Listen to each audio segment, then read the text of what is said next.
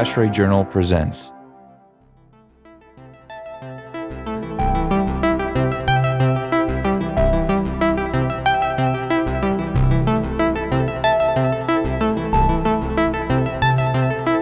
Hello, and welcome to the ASHRAE Journal podcast, episode 26.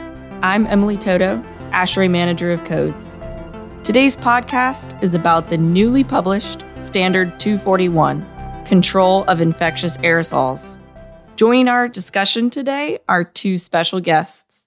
Dr. Bill Bahnfleth, Chair of the Environmental Health Committee and Presidential Member of ASHRAE, is a professor at the Pennsylvania State University. He's currently serving as chair of the Standard 241 Project Committee. Welcome, Bill. Thank you. I'm glad to be here. And Dr. Max Sherman is an expert researcher in building science. For several decades, Max was a senior scientist at the Lawrence Berkeley National Laboratory and is currently an honorary professor at the University of Nottingham. He lends his talents to ASHRAE as the vice chair of SSPC 241. Hi, Max. Hi, Emily. Both Bill and Max are ASHRAE Distinguished Lecturers and recipients of the Donald Bahnfleth Environmental Health Award, named in memory of Bill's father. They're also Holiday Distinguished Fellows. Well, let's get started. Can you tell us a little bit about the purpose of Standard 241 and what users are going to be able to glean from this standard? Certainly, I'll take that one. I think the standard itself says it really very clearly and succinctly. The purpose of this standard is to establish minimum requirements for control of infectious aerosols to reduce risk of disease transmission in the occupiable space of new buildings, existing buildings, and major renovations to existing buildings, including requirements for both outdoor air system and air cleaning system design, installation, commissioning, operation, and maintenance. So it's really a comprehensive standard intended to address an area that really isn't covered in existing IAQ standards or codes for buildings. And so from that point of view, it's something very new, and there are a number of new concepts in it that I'm sure we'll talk about later, like the standard being based on something called equivalent clean air and applying to something called infection risk management mode.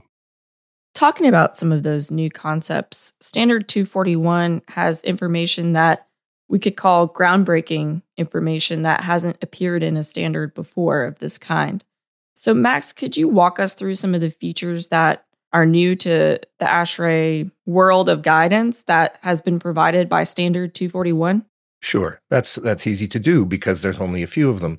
After all, what 241 is something that answers the question, how do I make my building better if I want to get ready for the next epidemic? And that's what Bill just described. The groundbreaking features involve, as Bill said, the equivalent clean air concept of deciding how much you need, and quantifying how much air you need in infection risk management mode is really what the standard does to begin with.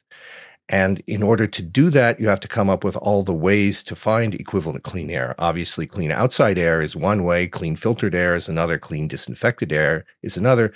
And so we have a groundbreaking way of determining how to qualify air as being equivalent or effective clean air. So that's the two biggest things are that. And then there's a whole bunch of smaller ones, which are we can get into as we go along. Thanks, Max. So users of our existing ventilation air quality standards, how are they going to go about applying Standard 241 to what they're already doing? And related to that, we can discuss the clean airflow in more detail. Well, the user of the standard is going to look at it and determine from the tables for equivalent clean air per person how much they need, and they'll assess the building as it exists and determine how much equivalent clean air is provided, and then knowing what the difference is, the next task is to determine the best ways to provide it. And this idea of equivalent clean air, it really is something that brings together concepts of dilution ventilation with outdoor air, which is what our ventilation standards typically deal with, and also the impact of different kinds of air cleaners, filters, and germicidal ultraviolet and other technologies as well into a single quantity, which I think is a really powerful concept. So instead of needing to increase outdoor air above minimum requirements to meet the standard, you can go beyond the minimum outdoor air that might be required by standard 62.1, let's say, by putting in filter units. A unit of air that's cleaned by taking air from a space and putting it through a high-efficiency filter and then back into the room can be equated to an amount of outdoor air. So all of these things are interchangeable, and it really creates a lot of flexibility for the user. Now, how we get those numbers that are in the standard is another story in itself, and Max can say a few words about that. Sure, that was the hardest thing we had to do, perhaps, was exactly that. And that was coming up with a way of figuring out what's the number. A lot of what we've done here is based on what the Epidemic Task Force did last year and the year before in order to handle COVID. The question we got asked all the time was, oh, yes, that's well and good, but what is the number? And we never came up with a number because we didn't know how. For Standard 241, we spent a lot of time to come up with the number.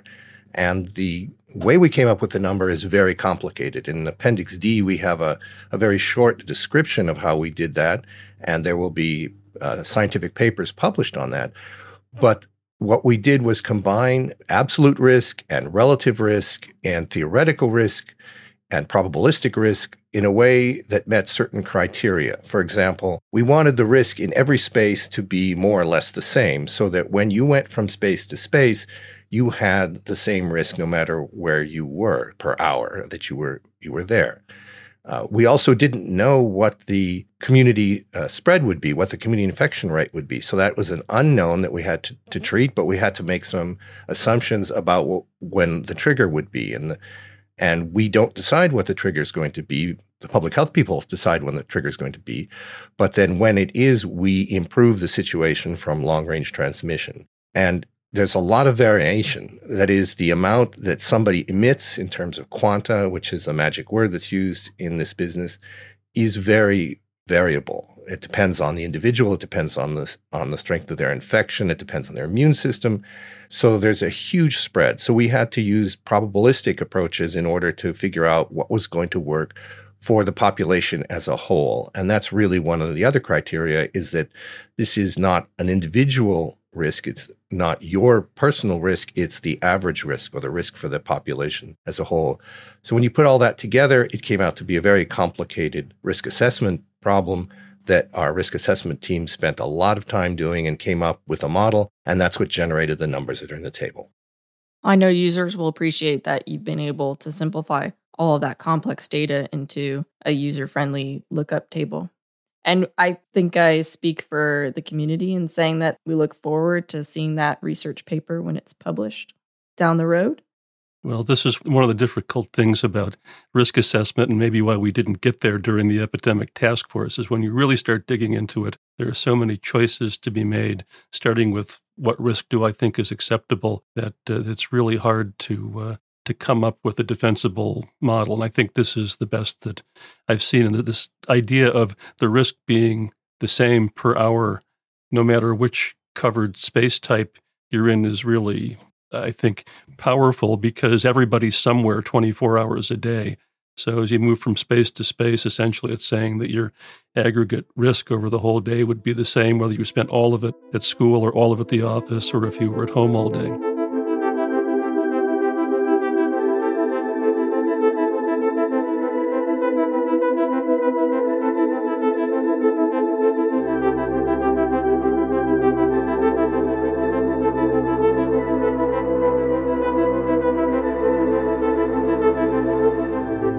Thanks for giving us a little bit more background information on the values that are used in the standard.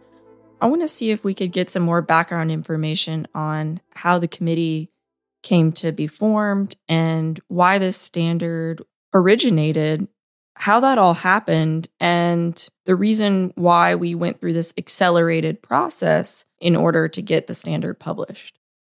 Sure. Well, it's a long story, but I'll give a short answer to it. Of course, when the epidemic task force was formed in 2020, one of the first things we did was go to the government and say, we don't see building scientists on your response teams that are responding. Buildings are important, and that expertise ought to be there. It was really not until the second year of the current administration that message really seemed to take hold. And the White House COVID-19 response team started doing some really good things with respect to promoting better indoor air quality and talking about the value of ventilation and air cleaning for reducing risk. So we were having discussions back and forth about the need for national standards, and it all culminated in November of last year when Ashish Jha, who was given an award at the ASHRAE annual meeting in Tampa, got in touch with ASHRAE leadership and said that the White House really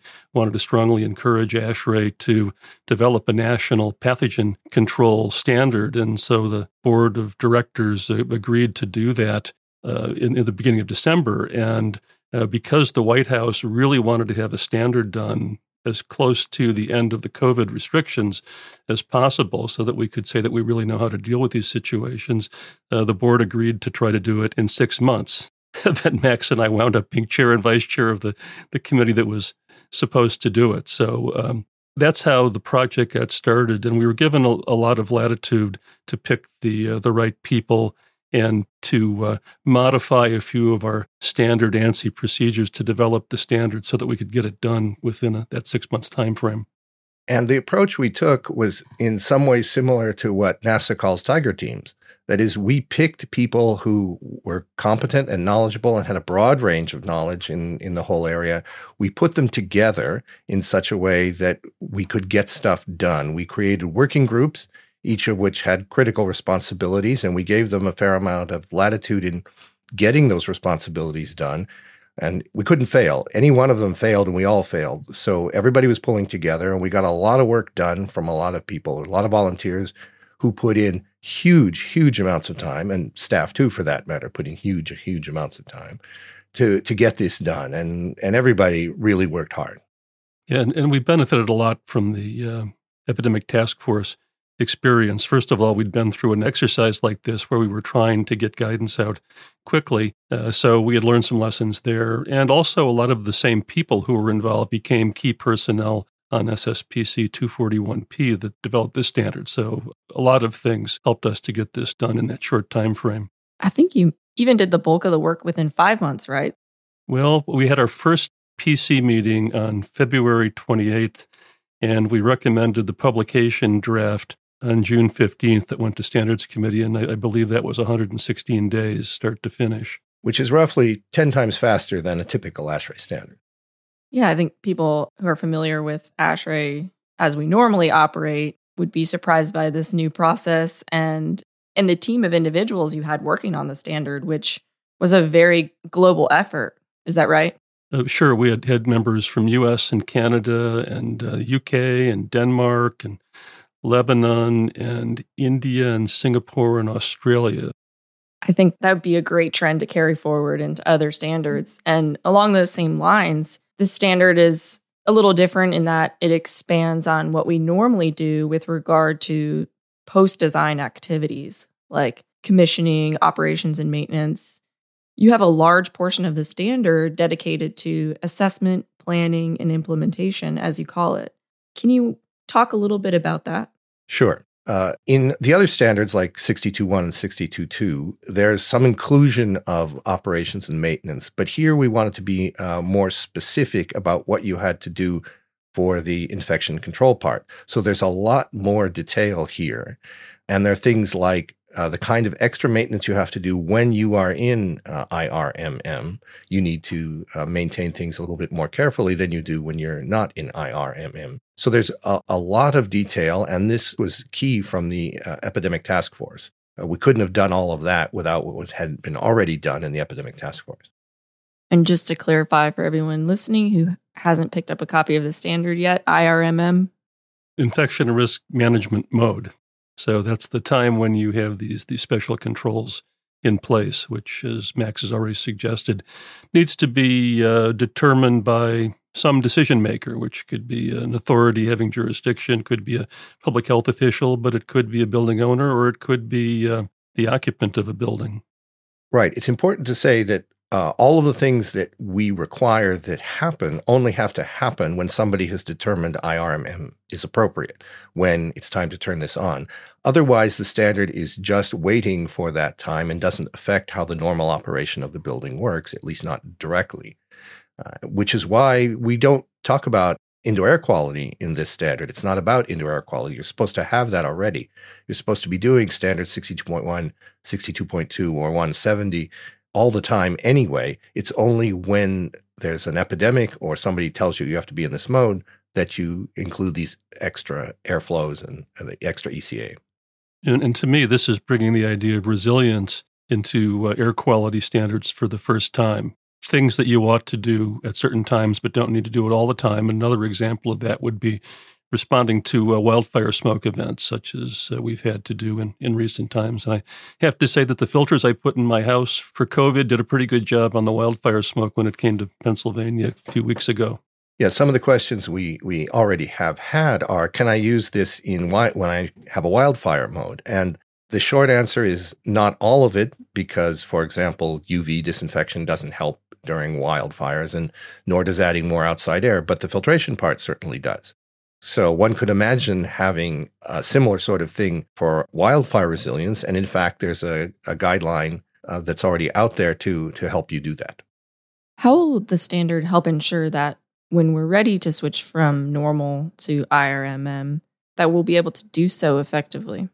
I think because those technologies and control sequences have all been thought through and put in place and tested, and because commissioning of buildings is important, then we should know that they're working. If you roll back to where we were at the beginning of the pandemic, everyone suddenly had to go out and find out whether their outdoor air dampers were actually open, or whether they were delivering the right amount of outdoor air, whether filters were installed correctly. Now, we should have buildings that are ready to respond rather quickly because all those decisions have been made. They're not being made in a panic situation, as was the case 3 years ago.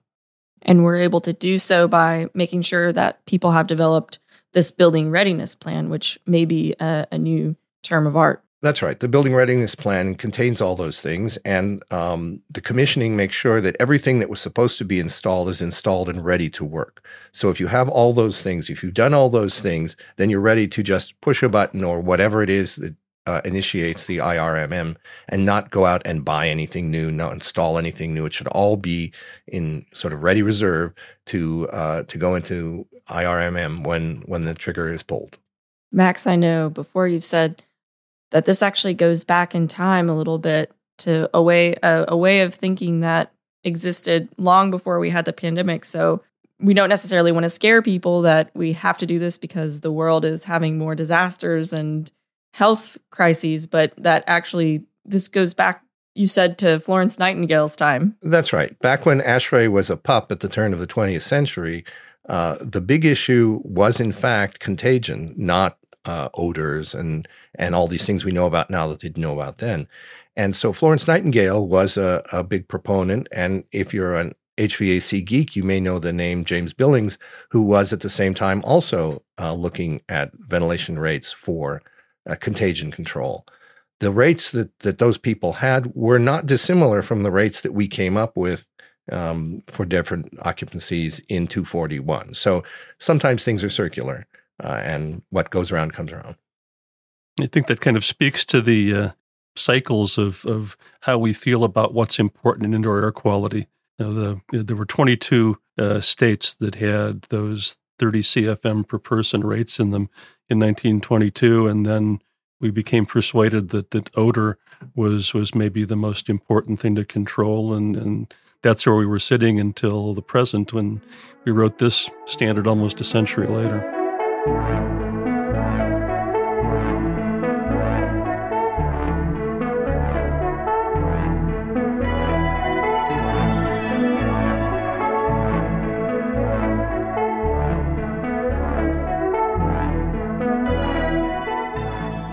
Of course, nowadays we have a lot of new technology to account for. During the height of the pandemic, there was a lot of discussion about which air cleaners to use and what's the most effective, safest. How does Standard 241 address that question? So that's really one of the breakthroughs that I mentioned before. Is we didn't want to pick winners and losers. We wanted any technology that could demonstrate that it was safe enough and effective enough to be used, and that would encourage innovation rather than retard it. If there are standards that exist that tell you the safety and effectiveness of a particular technology, we let you use them. But we also wrote a standard in Appendix A, which allows any new technology to be evaluated to determine what its safety and performance is. And you can use that technology to meet ECA requirements if you pass Appendix A, which is the performance test methods. And of course, you hear people say sometimes, well, you're promoting air cleaners, aren't you? And no, we want to enable technologies that work. And really there are the burdens on both sides. So we've written a standard that will allow you to use some of these emerging air cleaners, but on the side of industry, they're going to have to test equipment for effectiveness and safety in a way that's credible, and it will be a win-win if that happens. And I think we've started down that path with this standard. So looking more at the idea of appendices to Standard 241, there are several. Max mentioned Appendix A, which provides flexibility to the standard on choosing different air cleaning technologies.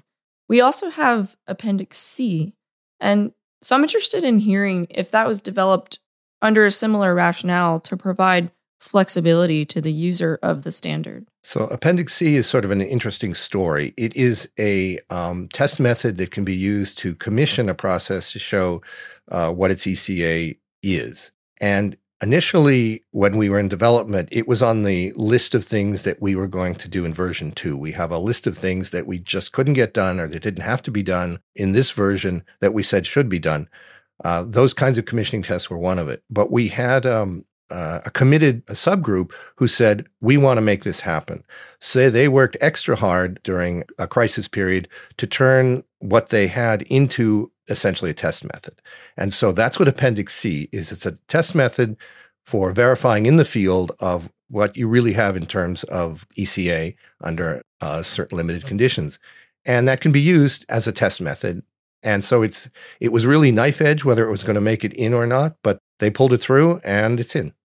But I think that the relationship between the two is that in both areas, both in laboratory testing of air cleaners for effectiveness and safety, and in field testing, we had a standards landscape that was a little underdeveloped, and that's really one of the reasons we have Appendix A, is because some of the standards we'd hoped would be published by now aren't quite done. So it fulfills that role to some extent, and Appendix C is starting to describe procedures that could be used to determine how your technologies are actually working once they're installed, which can be a quite different thing.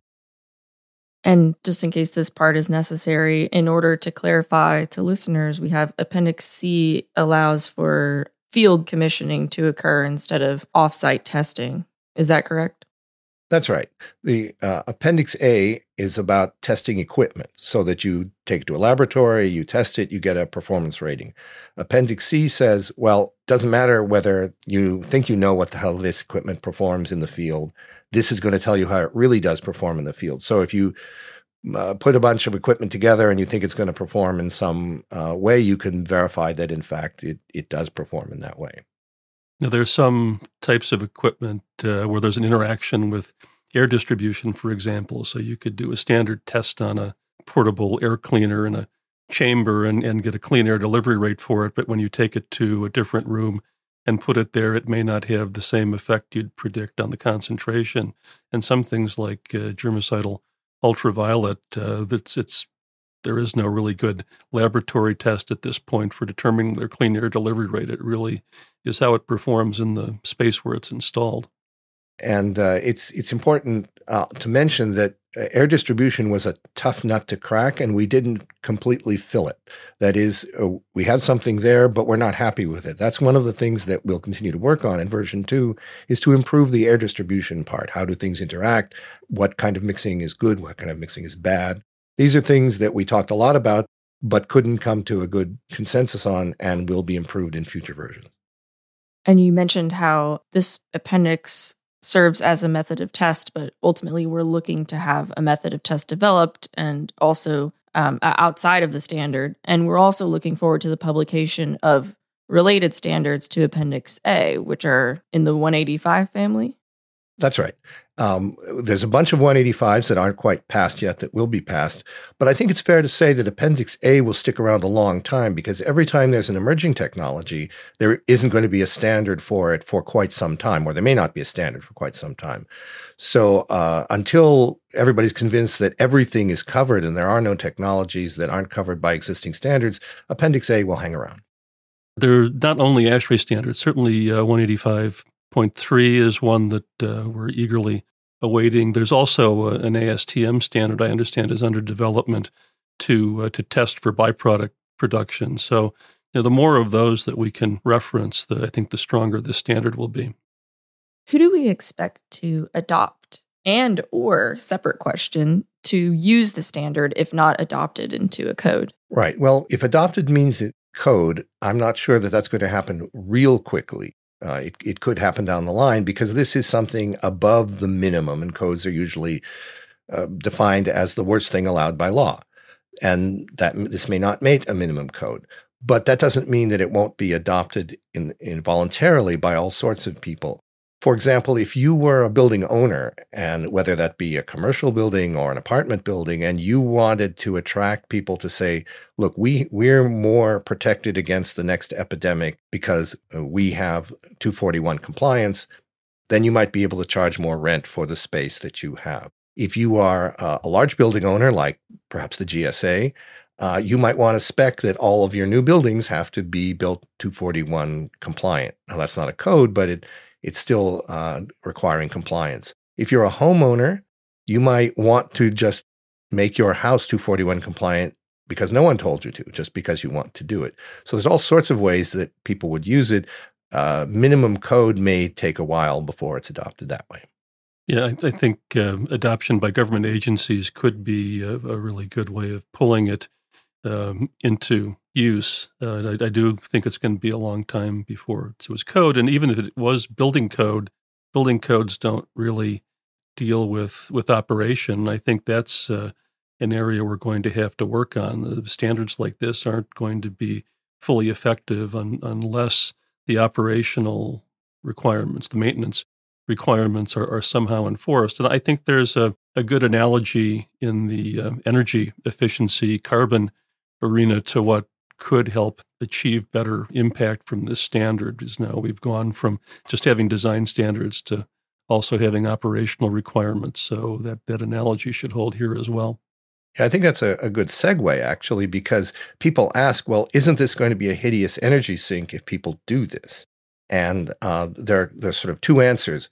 First of all, you're only doing this when there's an epidemic around. So even if it used a lot of energy, that might be deemed worth it. But more importantly, we allow so many different ways to comply. It isn't all just outdoor air. You could comply without any additional outdoor air using filtration, recirculation, or ultraviolet, or a host of other means, and the energy cost would be quite small. So it's up to the designer to look at his climate and his conditions to decide what makes the most sense for the building that he's working on. And energy may not be an issue at all. I think this is hopefully a place where we'll see the law of unintended consequences in a positive way. I think if we start getting everyone focused on the energy cost of providing better IAQ, they'll find out that it's actually a problem that can be solved. We just haven't really engaged with it yet. And then the other unintended consequence is that if you're putting in better filters in your air handler so that you can comply with 241, everybody is getting the benefit of that in normal mode so that you're getting better indoor air quality for free, so to speak. Sounds like we could kill two birds with one stone and have IAQ and energy efficiency all at the same time. I know we haven't seen a lot of examples of implementation just yet with this being a new standard, and I'm sure this group is interested in collecting case studies from people who have them in the future. But theoretically, this could be used in any number of designs. Even it could even work in a passive house. Is that right? really any building. It's a question of how you interpret the requirements and how strictly you follow them. So for residential, which Max knows very well, I think maybe you could talk about how would a homeowner or the owner of a residential, multi-unit residential building apply this? Right. Well, there's a unique thing about residential, and that is that when there's an epidemic, public health people send people home. So the office buildings clear out. Those sorts of places get lower density and protect people, but people spend more time at home. Therefore, you really want to consider what are the special things you should do at home. So in 241, one of the things we do is we specify that to comply in a home, you need a separation area so that when you have somebody you know is infected, as opposed to somebody who just might be at risk the same way the rest of the community is, you can separate them from the rest of the household. And then there are requirements on what you do. We also have requirements for what you do if you have a vulnerable individual in the household, somebody that's at extra risk. So these are all things that I don't ever expect to be in a code, but you might want to do as a homeowner. So for people who are interested in that, they'll want to check out Section 10 of the standard, right? Unfortunately, I don't think the memory of COVID is going to be receding from our minds anytime soon. And we're going to see a lot of use out of this standard. And with that in mind, the standard is going to continue to grow and improve. Would you say that there are big plans on the horizon for enhancing Standard 241? Certainly. We have a list of items that we couldn't get to in our very short development time, and I think there will be some significant expansions of the standard over time. We didn't do as much with air distribution as we would have liked to, as Max noted. We're very interested in the interaction, say, between in-room air cleaners and the existing air distribution, and found that that was not an easy thing to deal with. Another example is the risk assessment. We right now have one set of numbers based on one set of choices about all the parameters that go into the model. I think there's room to generalize that and develop some kind of a performance path, which was something we've talked about but didn't implement there. We can see more development in the air cleaner section as some of these other test procedures become available. So I see a lot of things that we could do, and perhaps another one is energy, looking at that more closely, the impact of the implementation of the standard on energy use. What else, Max? Well, I think some of the things that we want to do in the near term are to provide more guidance for the users on what we do have as we're doing these other things. We want to produce a user's guide so that you can figure out how to do all the things that we say you do. We have some informative appendices which help you do that, but we really need to do that in a much better way. So we're going to focus on that. The other thing is that we took a lot of shortcuts to generate the standard in such a short time. And, the ASHRAE way is to make standards be ANSI standards. So one of the things we have to do is spend some time turning this into an ANSI standard at some point so that it has the full amount of rigor that all of our other standards do. That's going to be a lot of work for the committee over the next couple of years. Well, and a big change, too, is ANSI or not. We've already agreed with the Standards Committee that going forward we're going to follow ASHRAE Standards procedures, which are based on meeting the ANSI requirements. So we'll be having more open meetings, and the standard will be under continuous maintenance. So continuous maintenance proposals and comments can be submitted, and they'll have to be responded to. So all of those procedures that those who are familiar with ANSI know and love will be coming to 241 in the future.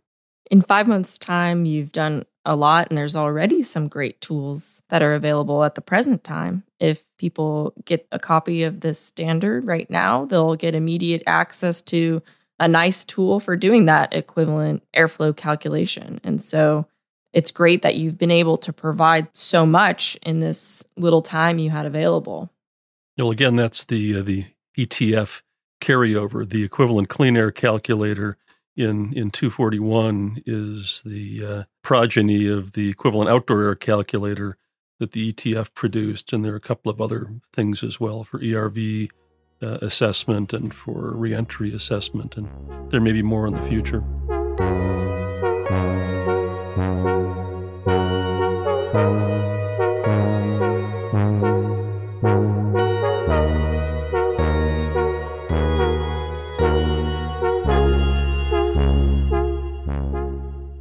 Well, I just wanted to invite both of you to share any final thoughts that we may not have covered in the previous questions. Max? Sure. I think that it's important for everybody to understand that this was done in record time and probably has some issues in it, and we're looking forward to hearing people try to make proposals through the continuous maintenance process to help us find those. And we're going to continue to extend it in the ways we've talked about, from air distribution to developing standards. We'd like perhaps to develop some of the things that are in the appendices to be standalone standards as well. So we've got a lot of things to do. We're going to be very busy, as I said, over the next couple of years, turning this from a Tiger Team written standard into a normal ASHRAE written standard. So there's a lot to do, and we're kind of looking forward to do it under Bill's leadership. Well, I echo everything that Max said there. There's still a lot to do, and I think a lot of it is what happens around the standard, as he suggested. I think making sure that it's comprehensible and accessible and as easy to apply as possible is one important task. And I really think we need to not just leave it here and say, well, we've developed a nice standard. How are we going to use it is our next question. So we need to work to get it adopted, and also to try to follow up on what the board charged us with doing, which is considering how some of the provisions of 241 could be incorporated perhaps into 62.1 and 62.2. Eventually, I'd like to personally see a national model IAQ standard, and I think perhaps this would move us in the direction of having standards that could get that status. And we're doing a few things to help communicate. You will see in upcoming ASHRAE Journals articles by Bill and I and the other members of 241 trying to explain different pieces and parts. There should be some program items at the Chicago Winter Meeting that are there to help people learn about 241. So they're going to be a continuous stream of communication type activities that are happening to try to get the word out and to try to answer any questions. Well, we really appreciate your efforts and your perseverance working on this standard. I know there's some committee members and staff alike after this publication that need to catch up on some sleep. Well, it's been a great privilege to work on this. And yes, it was a tremendous amount of work, and I had other plans, like spending more time on my bicycle, but I wouldn't have missed it for the world to be able to work with these experts to really take on a big challenge like this and to have it turn out as well as it did. I, on the other hand, was glad not to have to be on my bicycle. So part 2, you're going to be riding on the Peloton. A little more than I have been, yes. Well, thank you, Bill and Max, both for joining us on today's podcast. Thanks, everyone, for listening in. I'm Emily Toto, and this is the ASHRAE Journal podcast.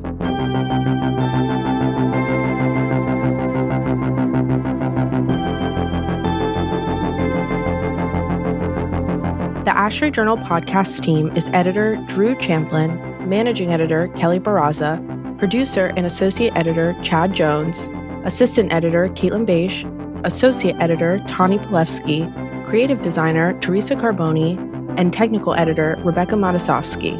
Copyright ASHRAE. The views expressed in this podcast are those of individuals only and not of ASHRAE, its sponsors, or advertisers. Please refer to ashrae.org/podcast for the full disclaimer.